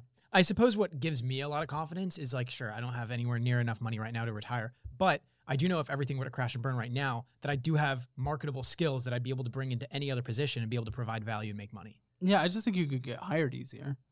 Because I just think when YouTube channels end, either they're peter off for a decade or they just get YouTube drama canceled because everyone's looking for drama. I don't think that all of your influence evaporates, though. I don't think that you get like, let's just say 85, 90% of your audience turns on you. You still have 10% of 90,000 But see, here's the thing. But then you see people like Boogie. I hate to use him as an example, but like he's someone who had millions of subscribers. Now his might be an extreme. But he can turn like, it around.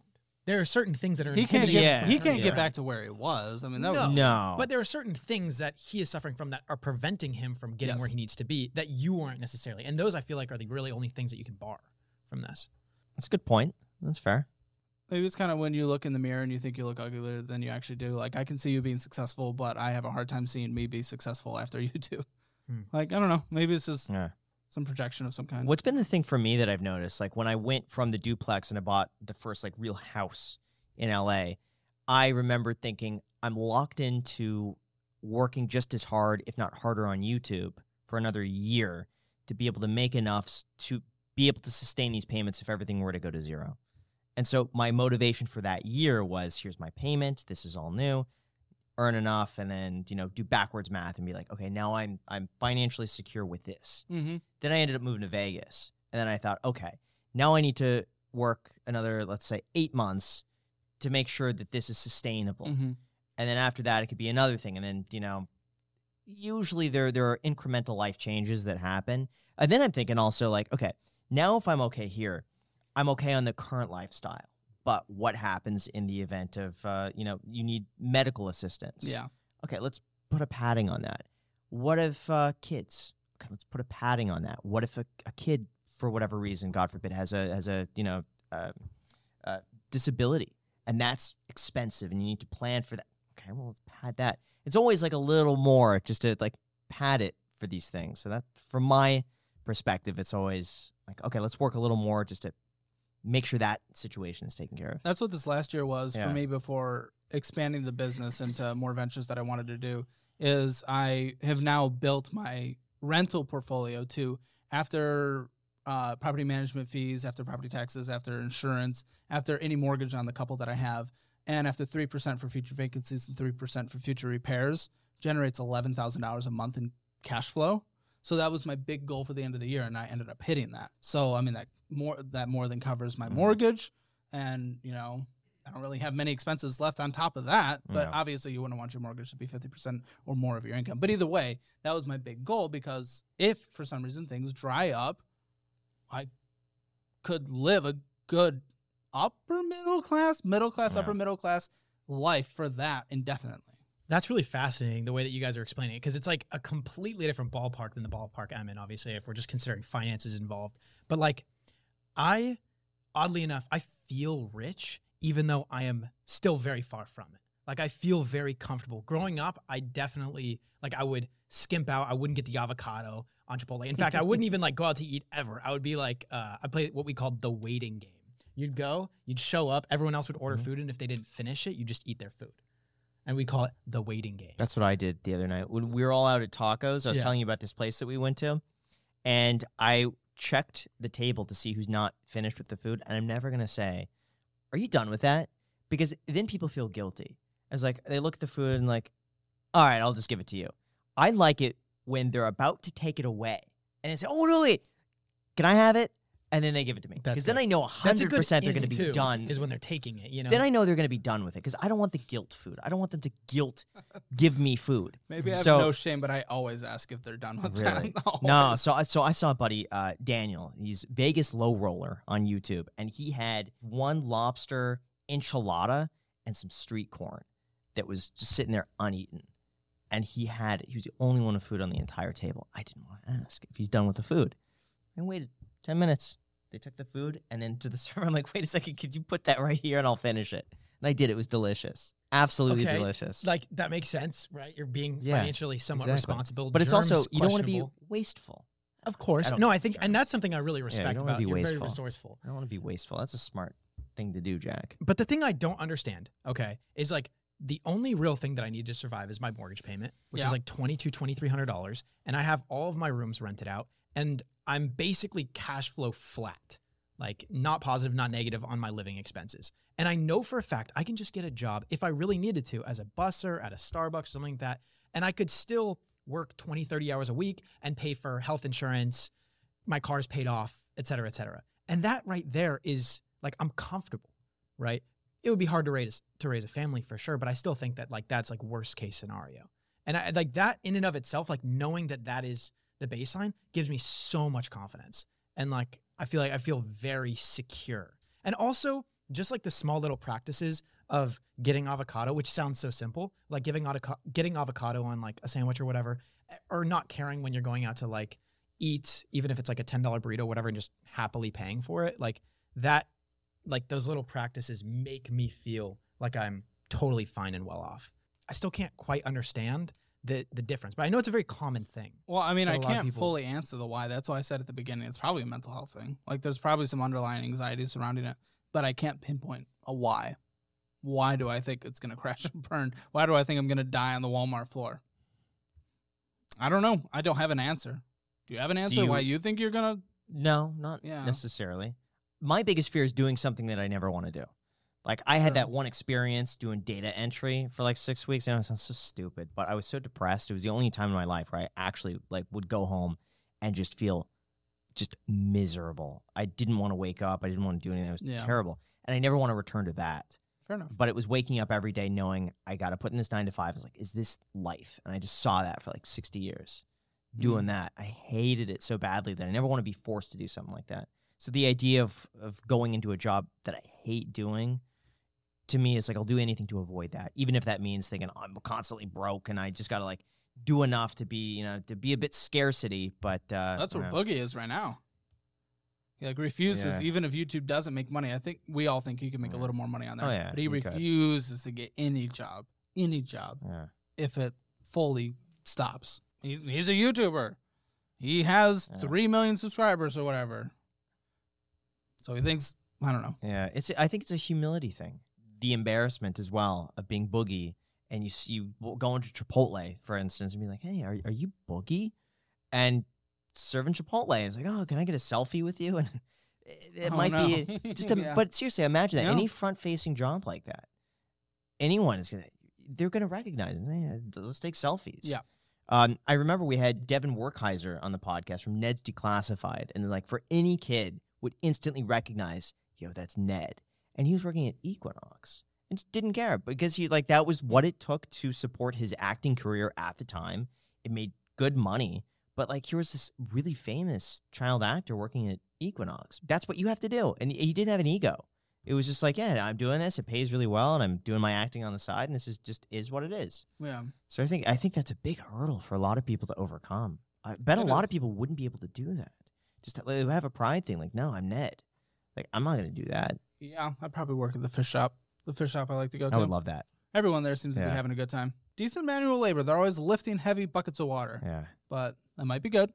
And, well, it looks fun. They're all Yeah. happy. You know what I thought? Like, if everything were to go to zero, let's just say I start over with zero today, like, and I had to go and get a job, it would probably be like a marine aquarium wholesaler. I would probably just go back to doing that. Top Shelf Aquatics would probably be, or Worldwide Corals, one of those two places. You'd help me Just build work my there. first reef tank. Yeah, you know? I would. Or I just do, I set up reef tanks for people.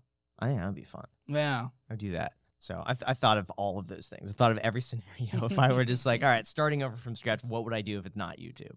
Yeah, well, this is why I'm investing in everything. A lot of people that get into the YouTube, I think we're fortunate enough to be in the finance space where we at least are educated on personal finances enough to know, okay, at some point, this income might not exist. I should invest. A lot of YouTubers, they get their I got a house for $900,000, but a lot of people, they'll get their $10 million house. They'll get their Ferrari. They'll get their, lavish parties and fancy clothes and all this stuff.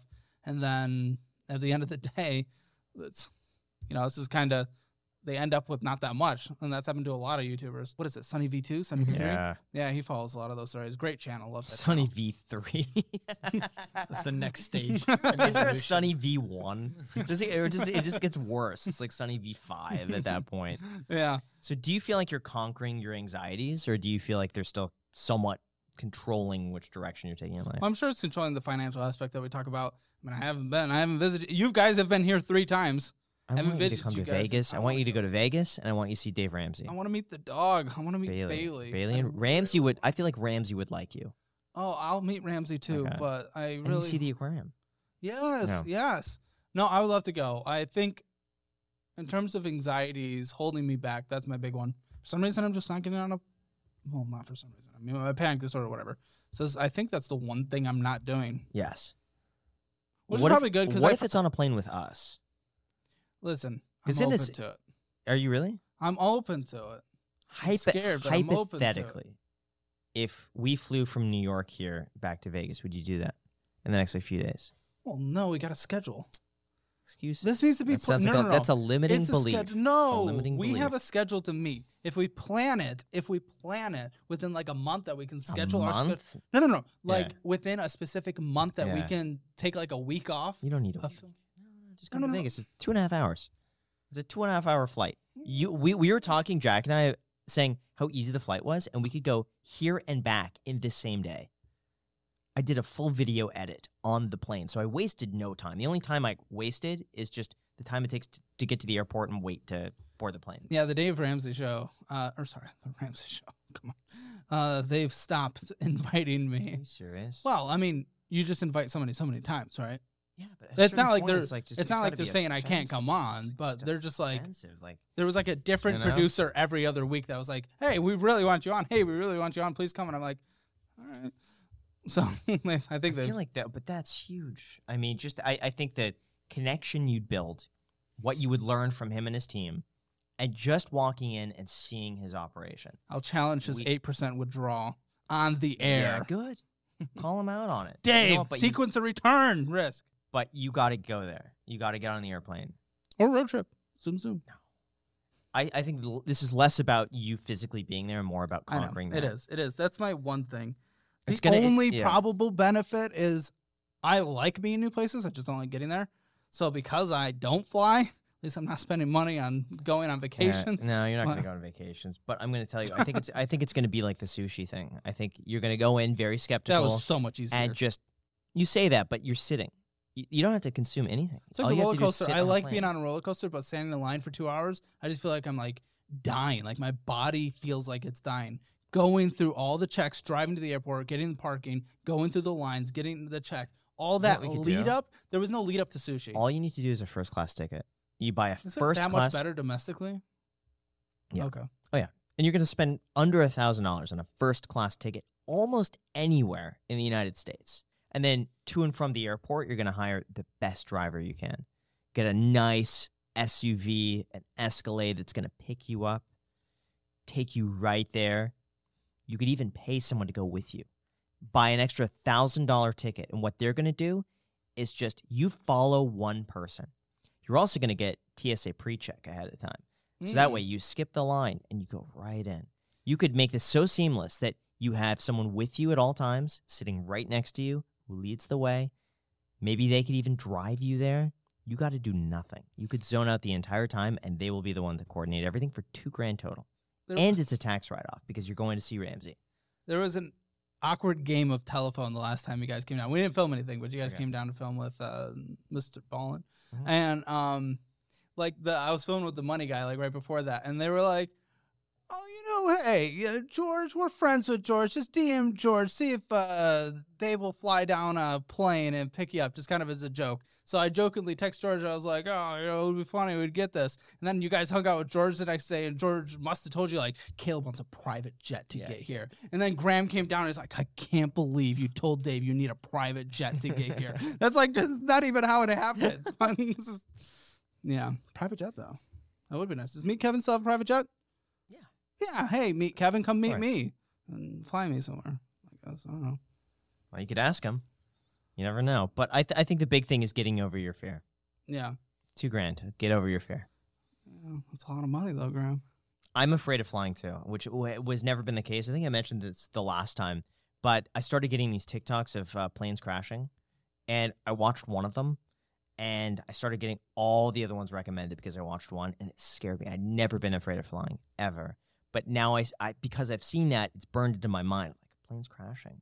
Well, I've had to explain it before, and it's hard for other people to understand. I'm not afraid of flying. It's the panic disorder of being stuck in a situation that I can't control, and then all of a sudden I'm far away from my place of comfort, and that's what's kind of hard. It's an episode we probably won't release because it was really short, and it just wasn't the... It was okay. But we had a dude that was literally afraid to leave his house, like a much more extreme version of what I had, and I felt so bad for him. And the dude took all his effort to come down from Dallas, and I was so proud of him for doing that and filming the episode. But it's kind of like that. It's if you've ever heard of those people's experiences, it's like that, but at a much looser, gentle level. So yeah, I know it's something that just needs to be done. It's just that overwhelming fear of just actually going and taking the steps to do it. Yeah, if we could help in any way, let us know. You'll do it eventually. Yeah, because I would even go on a plane with you. If we like open up like buying a ticket for me on the phone, Google tickets right now, I'll get an anxiety poop in 5 minutes. Like, it'll happen. Like, I just get so nervous about it. I'd go with you. If you want to go to Ramsey Solutions, I would 100% go with you. I would fly here just to be able to go with you to Nashville. I love it there. Okay. Yeah, it's interesting. Being live. Easy. That's nervous. Easy. Dave gives you a little script beforehand, kind of going over, like, here's the bullet points of what we're going to be talking about. It's so easy. It's 10 minutes. It flies by. It felt like 3. And they're not out there, like, grilling you. They're not going to ask you hard-hitting questions. I mean, these are I know. very, like, novice-level beginner questions that are going to appeal to a mass audience. I'm an aggressive word fumbler, though. That's fine. That's fine.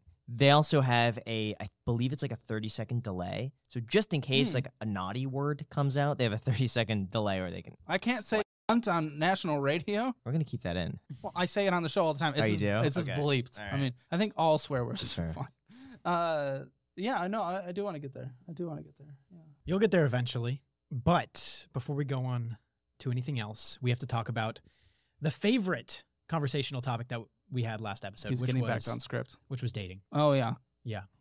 And I didn't tell Jack anything. No, we hear that you have a special someone now. Yeah. I think she's going to stop by at some point. Working right now. How did you meet the special someone? Fish shop. Fish shop? Yeah, she was shopping for some shrimp. I was there looking for some puffer fish. She was there with her sister. She was in her scrubs. Just got off of work. Thought she was very attractive because she is very attractive. And I went up to her. I was like, I like your glasses. Can I have your number? Did you act? What did you say? It was something along that line. No. Yeah. It was something You along went that. straight for the number? I was just like, hey, you're really attractive. I was wondering if I could get your number. I like your glasses. Something like that. It was something involving glasses. It was weird. It was weird because I shut down. I was just so nervous. Like I was confident. I was going up there, and then the closer I got, I was just like, oh no. Then the words started coming out of my mouth, and I was like, what am I doing? And it worked. Then we went on a few dates, and it's just been good. It's actually been really nice because some of the Hinge dates I've been on, like we would have just normal conversations. Then we'd meet up in person, and then they'd tell me they were like a fan of the show, and I'm like, all right. So you know like 10 times more about me than I know about you. And why didn't you tell me this before? That sucks. This person had no idea that I was a YouTuber and stuff. Still didn't within like a couple dates, I think. So what would you say really cool. You did when she would ask? Media. That's usually what I tell people. Work in video or media. Yeah. But it was cool. What was her response when you asked for her number? She was like, oh, yeah, sure. She did. It was a little awkward, but she gave me her number. And then I think I typed it down wrong and then confirmed it back to her and had to change her number. Had to change one of the numbers. So that was fun. Like I went back to her. Yeah. Like I started going away and I went, wait, was it this? And it was really awkward. And then, yeah, just texted later that night. What was your first text? Can I have my phone? Wait, is she like your girlfriend? Or is she just like, dating? Girlfriend in non-name. Like we're definitely girlfriend, boyfriend. But she wants like a special date for it to be official girlfriend boyfriend type thing. I don't know. I thought a cute date would be 2/4/24, which is going to be gone, so we can't become official on that day. So I don't know. But yes, we are. Let's find the first text. How long ago was this that you hit on her? For lack of It was better. a week before Thanksgiving. Really? Yeah, Good for you, dude. yeah. And I really respect the confidence of that. She's also made me want to get a Tesla more because she has a Tesla Model 3. Then I experienced the self-driving, which is much better than you said it was last time we talked. It's very All right, listen, they've upgraded the firmware, a little nicer, a little less jerky, and trust it a little bit more. Yeah. Have you talked much about her? No, she doesn't want to be like name and face and stuff. She doesn't really want that. I think you should do a financial audit. Imagine. We've made jokes financial about audit it. my girlfriend. Hey, I am from the fish shop. My name is Caleb. Thank you for giving me your number. I just thought you were incredibly beautiful, so I had to ask, smiley Oh face, my god. what's your name? Hi, I'm blank. Sorry, I was a bit awkward. I was focused on the shrimp. Emoji, exclamation point emoji, 100 emoji. Wait, she sent how many emojis? 4 emojis. She She's sent 4 obsessed with you. emojis. No, she was very flirty. I don't get emojis anymore. Sent anymore. You know what? but it was I very think I told exciting Jack at a first. while ago. I'm like, the more emojis that are sent, the more into you they are. If it's Yeah. a lot of emojis, Yeah. and that's why Jack was sending so many emojis. And I was like, dude, tone back, no emojis, like one every now and then. I Like, for every also- 5, put 1. Got to note that one of her coworkers and friends disapproved when going on a few dates. She like showed her a picture of me. She was like, "What are you doing? You can do so much better." But I think it's gone okay since then. But now she found out you have a YouTube channel, and she's like, Oh, my god, yeah. she scored. So why was she immediately interested in you? I don't know if she was. I don't know if she was. She gave you her number. I mean, you I don't do know. that unless. Well, like there's I've some never had interest. my number asked. But what would I do in that situation? Would I panic and just give the number because like, oh fuck, what do I do? But even I the give a random responding was number. very generous as well. Yeah, yeah, but saw her a few days later. Maybe just I don't know, physical attraction. I don't know. Maybe just interested in learning about someone who asked your number. It's hard to say. I haven't asked that question. Maybe I should ask that question. I'm gonna ask that question. But then we just got along, just really similar interests. Just we like a lot of the same things. We have great conversations. Nothing's ever dull or dry, which is really nice. And yeah, no, it's a great time. Anytime it's here, it's a great time. That's incredible. So, do you still have Hinge, or you're off of everything? Deleted. I got in trouble for that one. What do you mean you got in trouble? I'm for not that? in trouble. Yeah. We were in a movie once, and we weren't official. We weren't exclusive. Yeah. We didn't have the conversation of exclusivity or anything yet.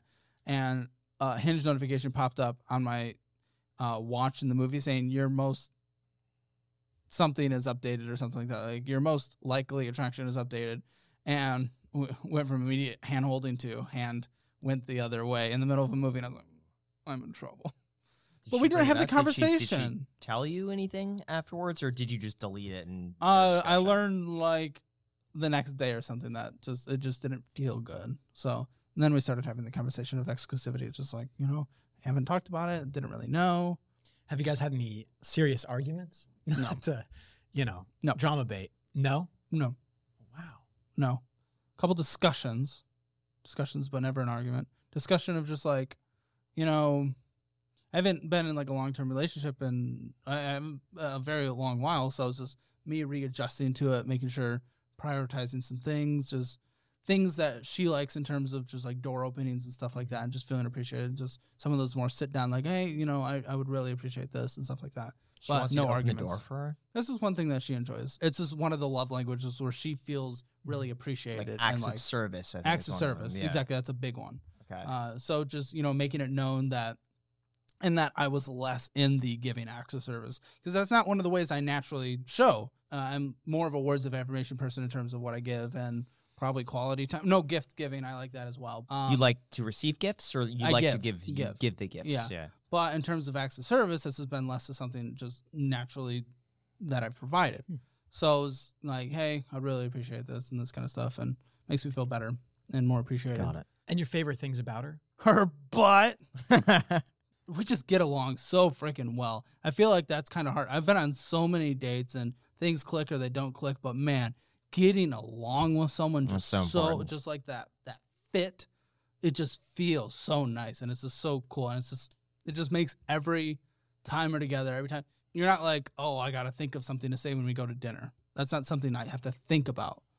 It's just we just flow so well, and that has to easily. Does she be watch your everything. videos now? No, she refuses to. Why? She says, She prefers the Graham Stephan main channel instead. yeah. She prefers the iced coffee hour. No, she does know who you are. Okay. Graham Stefan, I believe. Great. Is It's a tough one. I was Yeah, like, Graham's very coming. difficult. All right. Uh, Graham. I think, yeah, she watched a couple of your videos when she was back in college, but no, she refuses to. She's like, she doesn't want to. It's still weird for her when I get recognized. She's like, oh, I kind of forget you're like this.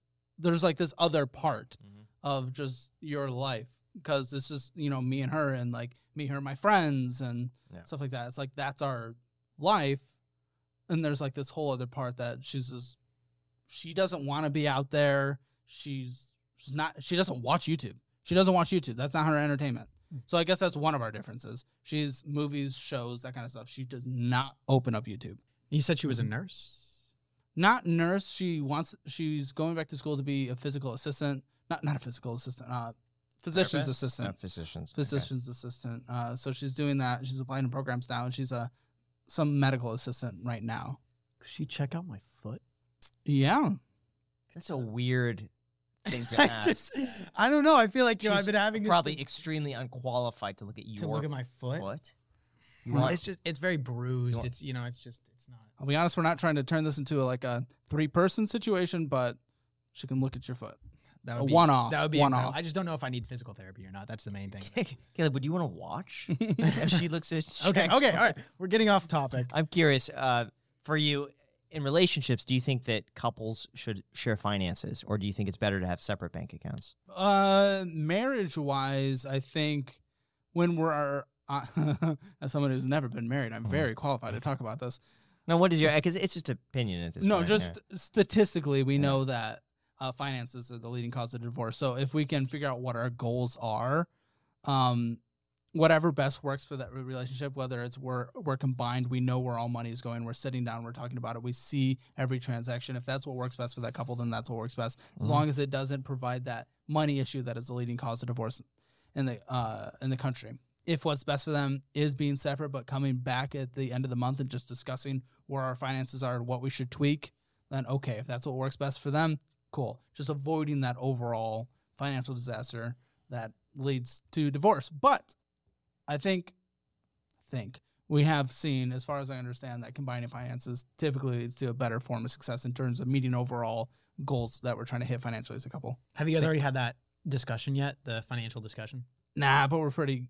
I know she's pretty good at personal finances, but too early for that. Do you think she cares either way? If you said you want separate finances, that she'd disagree with that, or do you think she's just easygoing, whatever is fine? No, she doesn't know how much I make. She's never asked, and I've never told her. She doesn't know what I'm worth.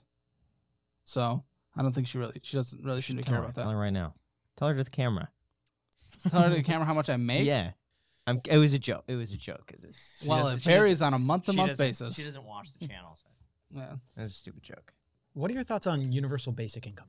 Not educated enough on the subject to have an informed opinion, and it would be irresponsible to give an opinion on something I'm not informed enough about. What do you think about giving everyone $1,000 a month? As long as it's not my $1,000, go for it. What if a small portion of your taxes funded that, but you also received $1,000 a month? Well, if it statistically in the end proves to be a better economic system, I will go with whatever the better economic system is, but I would need to see the results. What if you pay in more than you receive? Again, if it shows better economic results for the country and everyone, then it works. Okay. If it's proven to do so, fuck yeah, do it. If it's proven that our current system is better than that, no, is what I would do. Try to like weasel every way around getting you to answer things. Well, I don't know. I'm not Yeah, I informed enough about it. I Yeah. don't I tend to be in favor of it, believe it or not. Okay. I tend to think that universal basic income would, as long as that could eliminate a lot of the other wasteful programs out there, I think it's a better idea. Because from what I've seen, it has to go through so many people. Like, there's too many cooks in the kitchen for the government to operate efficiently. So it seems like we have so much waste. So if we could cut out all the, a lot of the things that are just wasting money, but give everyone $1,500 a month, that's what you get, $1,500 a month. It's up to you. You could budget however you want to, but everyone gets it, whether you make $1 billion or nothing. Once you turn 17 years old, you get $1,500 a month. Okay. I think it'd be quite interesting to see what happens on that. Cool. I could be wrong. I could be terribly wrong. Maybe Graham this is the should worst run thing. for president. We want Andrew Yang on the podcast. You haven't had Andrew? No, we have asked. We have been asking for like a year and Why a half won't to he? get He's not doing anything. Andrew Yang. Andrew. Please. I have a feeling we're reaching out to people. We're not getting to Andrew Yang. We're getting somewhere up the chain. Andrew's up here, and we're getting halfway through, and they say no. And so we're getting cut off before they even know we're interested. Like the principal, that would be Andrew Yang. Andrew, Yang, before the podcast, Graham told me he'd give you $1,000 a month for the rest of your life if you came on the podcast. maybe not that much. Maybe not that much. But Andrew, we could work out a deal to get you on the podcast, and Bernie Sanders and AOC. These are 3 huge guests we love to have a discussion with. Would AOC want to do it? I feel like No, she wouldn't want to. She 100% would not. Yeah. she would Neither have Bernie she would have Sanders. nothing to gain, too much to lose for whatever she Yeah, wants to do. I think Andrew Yang, we just talk about universal basic income. Bernie Sanders would be incredible. That'd be to me. amazing. yeah, he's basically done with life. May as well do it. Well, That's not how we're going to get him on. yeah. Now our chances went down. Now. Yeah.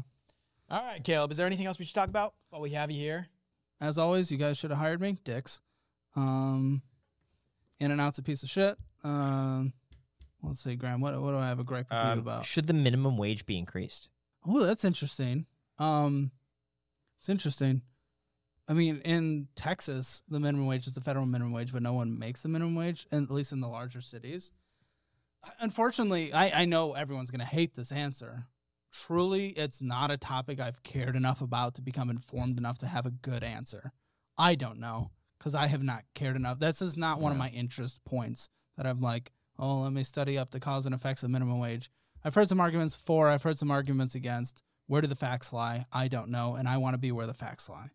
But I don't know the facts. Hey, but that's a good answer, though. No one should have an opinion. No one should force themselves to have an opinion based on their ideology. That's why I refuse to subscribe to an ideology, because then anytime someone asks for your opinion on something, it has to stem from your ideology. It has to stem to the politician you worship that you voted for. It has to stem for the political party that you subscribe to. I hate that. Wherever reality is, and reality changes all the time, you're not wrong if you flip-flop because new information has come out. Yeah. Just be where facts are at the time, and if it changes, it's okay to change your mind. It's okay to change your mind. I don't like coming from an ideological place. I just, wherever the facts are, and I might not be informed, like on that one, if there are facts that suggest the minimum wage should be a certain dollar amount, I will go for that. If it suggests that minimum wage should not exist, I will go for that. I don't know what it is.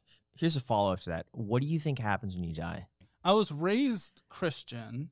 I've become more spiritual in general. I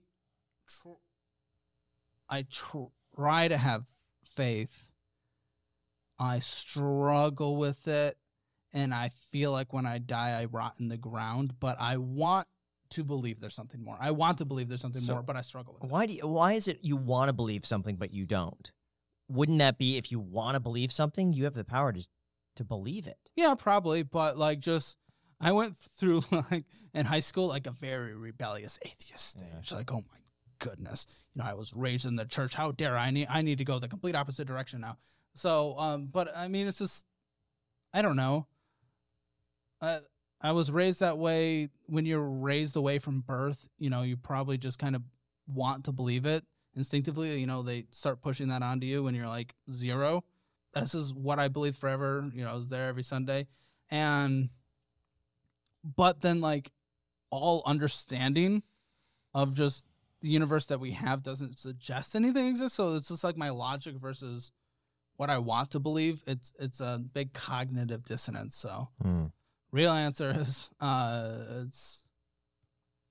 I don't know. I don't know what happens afterwards, but I'm vibing. Well, let's just have a quick death. Would See you what say happens. you're happier now than you were in other stages in your life? This is a happier Yeah, I'm stage. happy. Wish I could fly, but I'm happy. What are like the main things that are making you happy? Is the I financial l- security a part of that? I mean, no, because I feel less secure now than I ever have. But I love running a team every day. I love coming here Monday through Friday, and I love building something. It's so much fun. Rather than being another cog in the machine, it's so much fun. And knowing that it is one of the most rewarding things on a daily, monthly, annual basis, getting the emails and tweets and all the whatever of just people who have changed their lives. My goodness, whether it's coming from a selfish point or selfless point, I don't know. But knowing that you're actually helping people and people have literally changed their lives because of something you're making is like the most rewarding thing ever. I mean, you've probably felt it.